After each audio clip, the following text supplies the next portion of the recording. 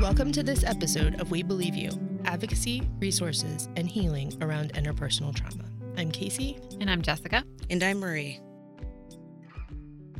Hey, this is Victoria, and you're listening to episode number 15, What to Know About Reporting. This is part one of our discussion on reporting options, and in this episode, we'll be getting into what you should know about reporting to law enforcement. I will walk you through some of the barriers and common questions about this type of reporting. Then we'll hear from Britta Clay, a victim advocate for the Fort Collins Police Department.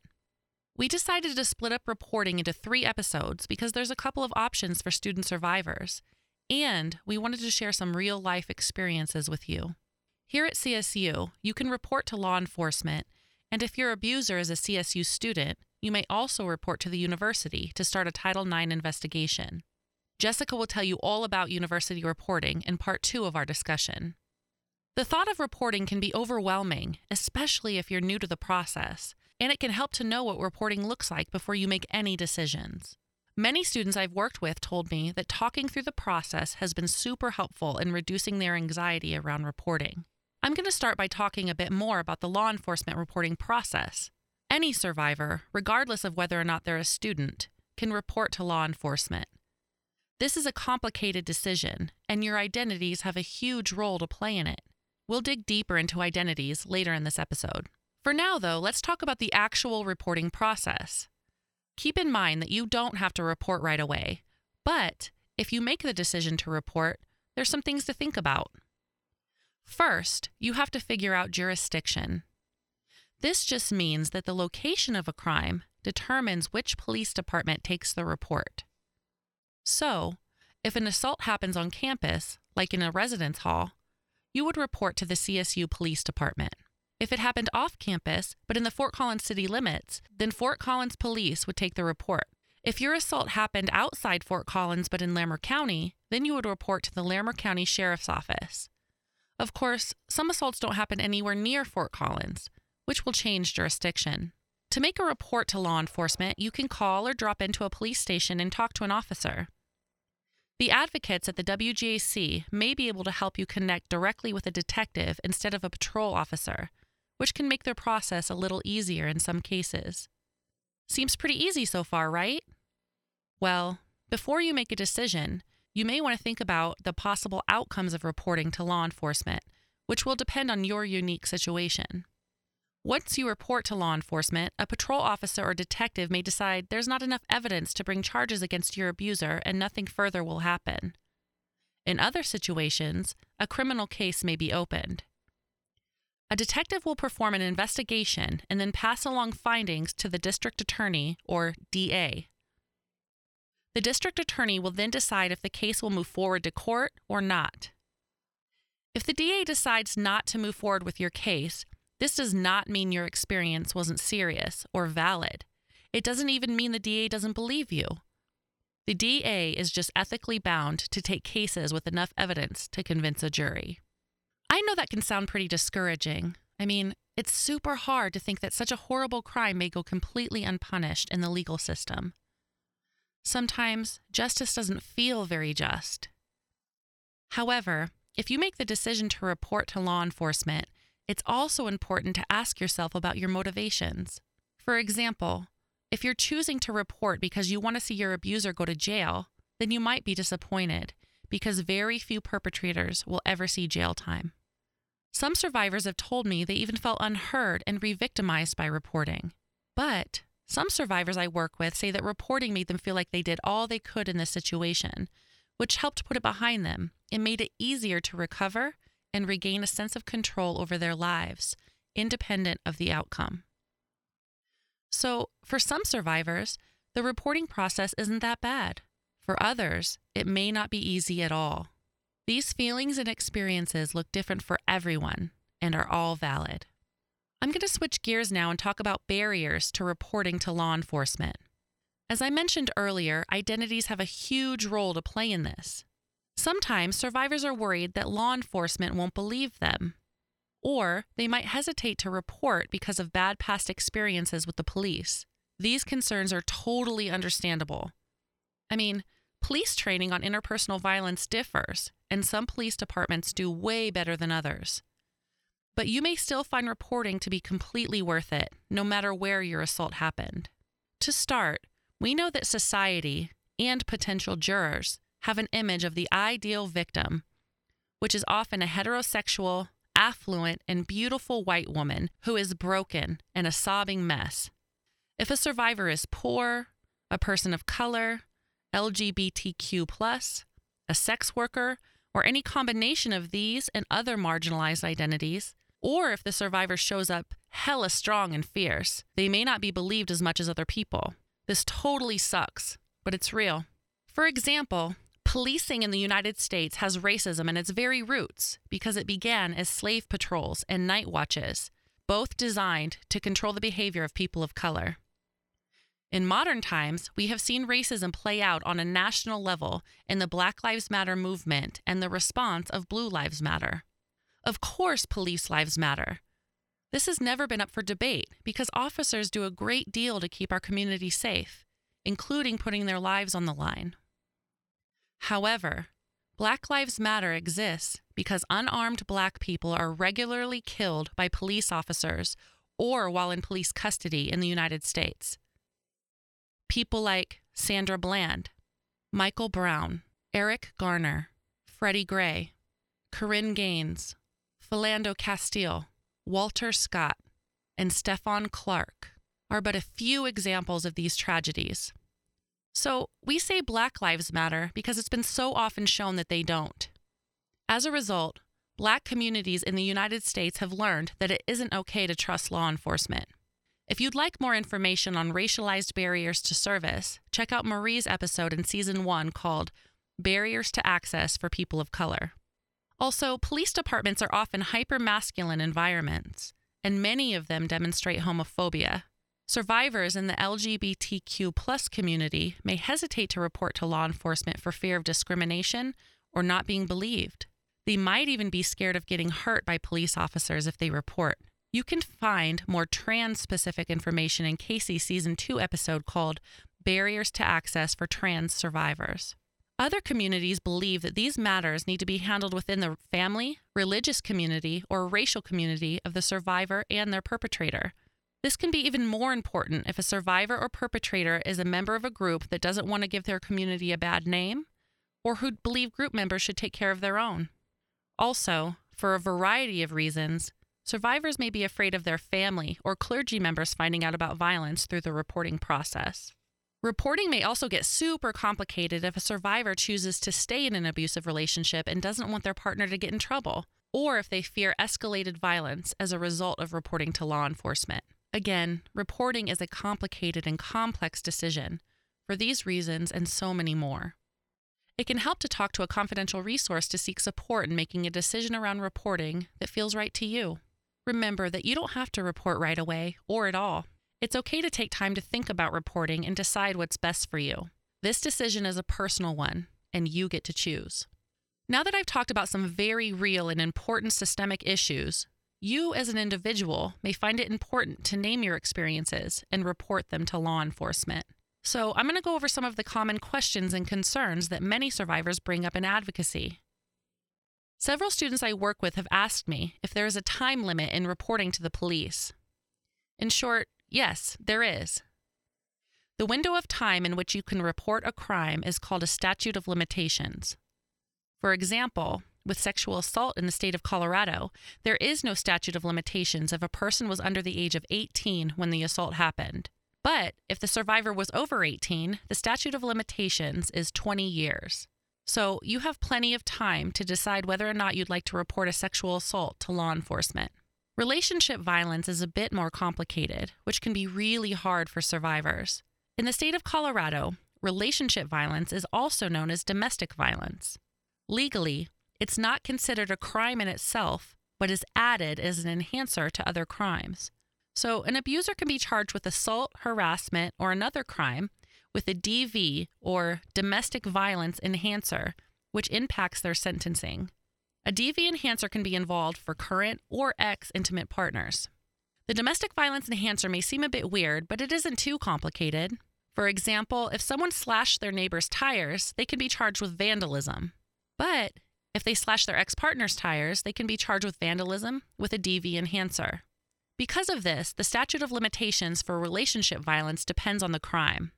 For example, if it's a case of misdemeanor physical assault, the statute of limitations is 18 months. For felony assault, it's 3 years. For other crimes, like attempted murder, there is no statute of limitations. A downside to this can be that a survivor does not necessarily know what police will say about their experience or what kind of crime it may be. This can be hard to figure out because there are no clear-cut answers.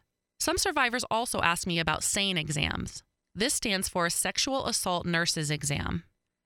This is a medical process completed in a hospital during which trained nurses collect evidence from the body of a survivor in the 7 days following a sexual assault. By law, you are not required to report to law enforcement in order to receive a SANE exam, but the evidence will be stored for at least 2 years, and it may help if you choose to report at a later time. Survivors also share many concerns about reporting to law enforcement. You may have a whole list of reasons why you don't want to report, and they are all valid. Maybe you're confused about what happened. It's super common to feel this way about your experience. You may even blame yourself for what happened. This is normal too, for so many reasons. Remember that sexual assault and relationship violence are never your fault. The only person responsible for violence is the abuser. You may also struggle with whether or not you want your abuser to receive punishment for what they did. This is a common feeling and one that can complicate the decision to report. I've heard many survivors say they don't want to ruin their abuser's life or they don't want them to get in trouble. But it may help to remember that your perpetrator made the decision to abuse you, and any outcomes of reporting are not your fault.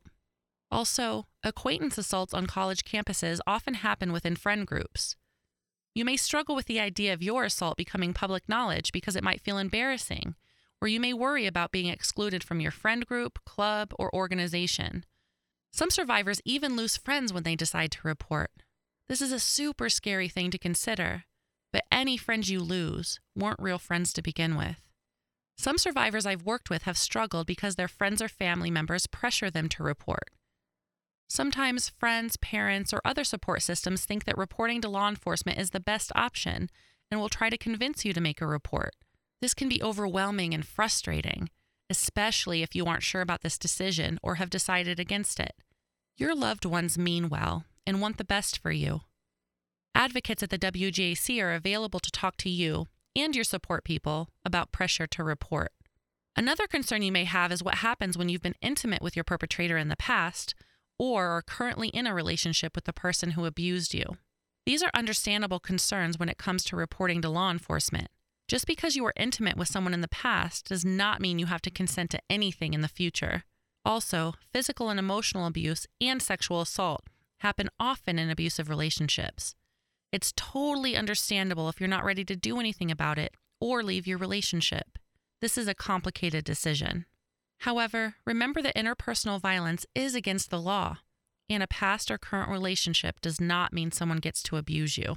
You may also be concerned if you didn't have physical injuries and may feel like there's not enough evidence about what happened to you.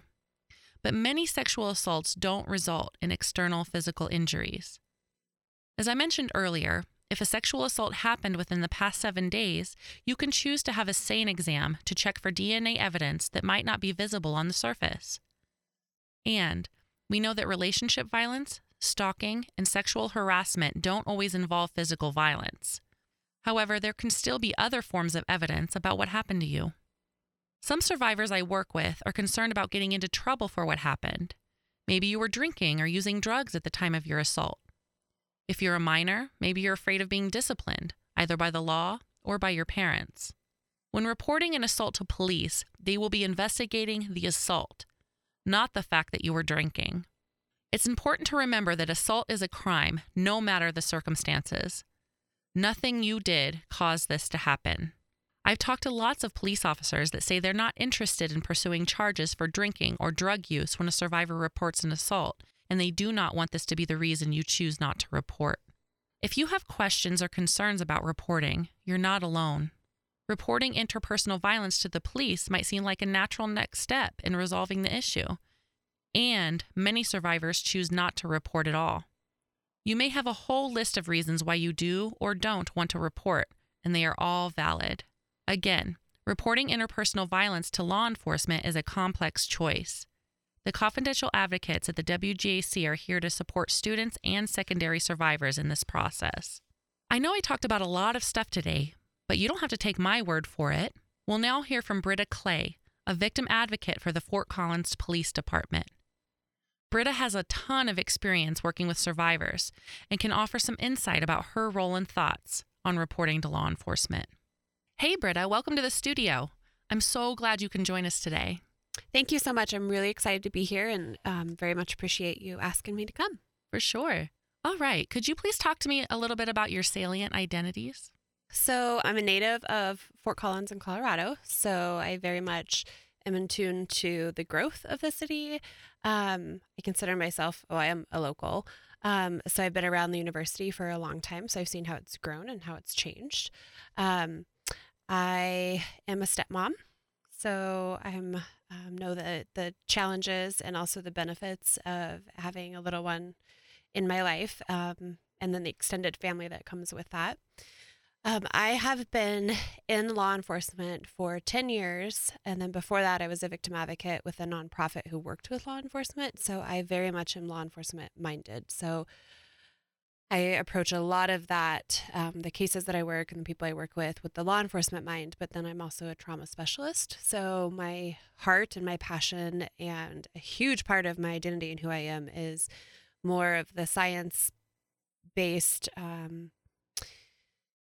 reactions that happen to victims that they have no control over, that we then see portrayed during their trauma, and trying to explain some of that so that they know there's nothing wrong with them, something happened to them. So I've studied that. That's been my passion for the last probably 7 or 8 years completely. So my main focus and identity within work is this trauma specialist, from everything from harassment to homicide, but specifically with sexual assault. So that's a huge piece of what I really bring to the work that I do with victims every day.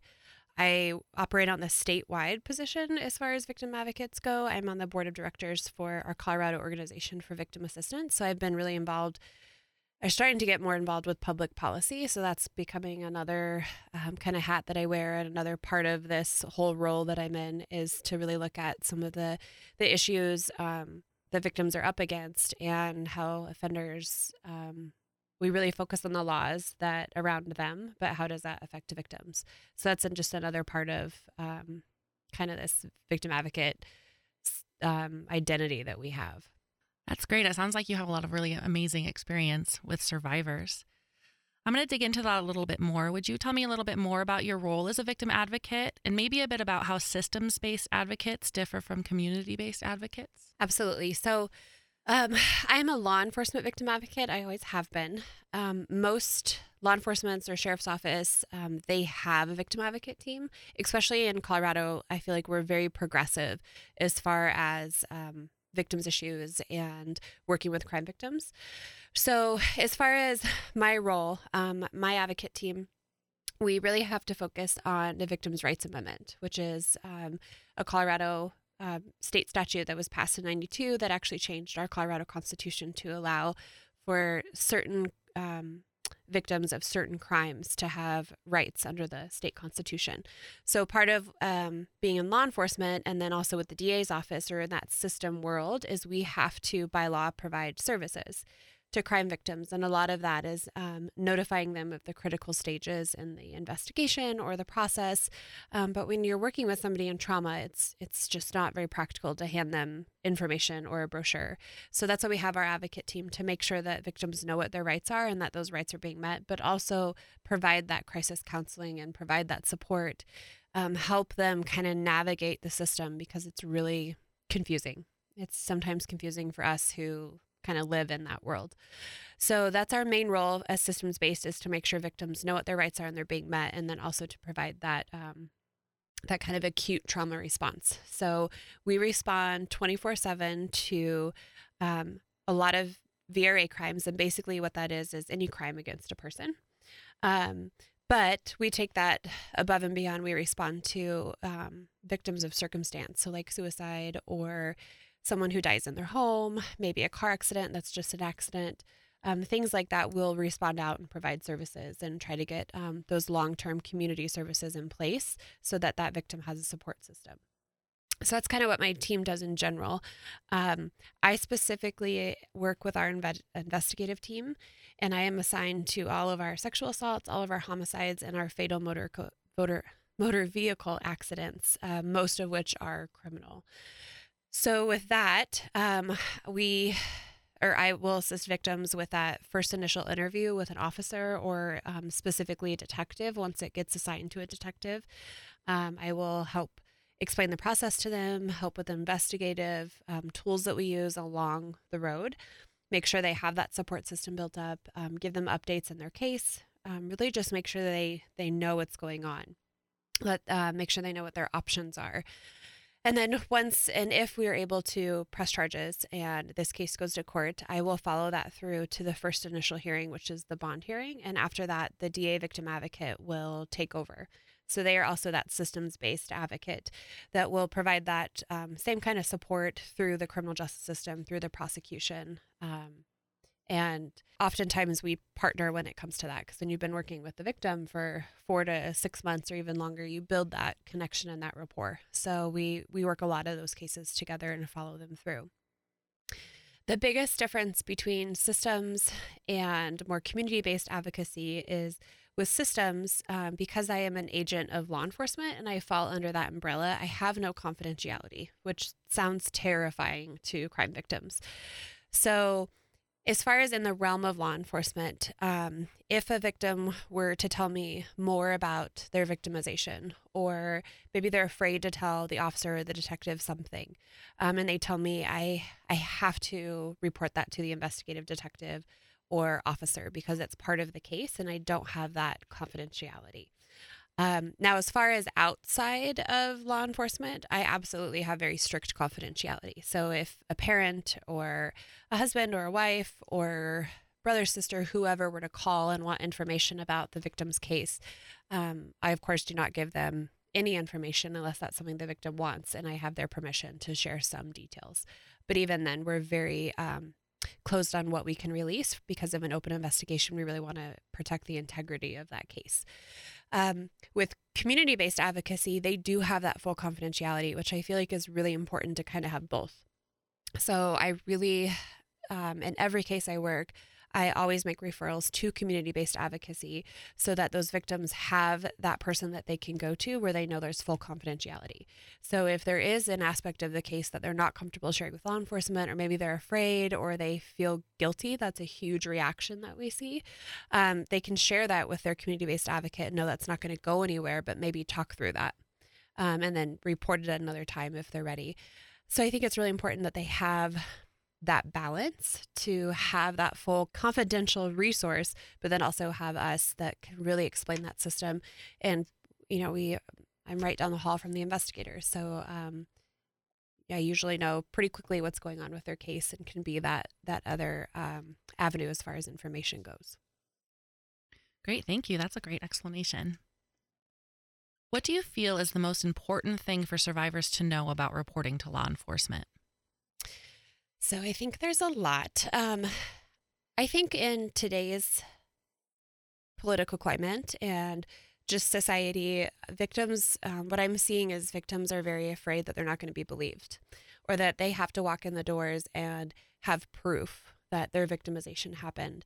And so I think it's really important for people to know that that is just that's not accurate. You walk in those doors of the police department and we believe that this happened to you. And we want to make sure that you get the best support and services. That is our top priority. And I speak for our law enforcement officers and our detectives, and I feel comfortable doing that because I have been there 10 years. And our agency does a really great job of education with law enforcement. Before they even hit the street, I do a full training on trauma specific to sexual assault and domestic violence. So officers know what to look for. They know what traumatic reactions look like. So we focus a lot on that. So we never want a victim to feel like they're not going to be believed.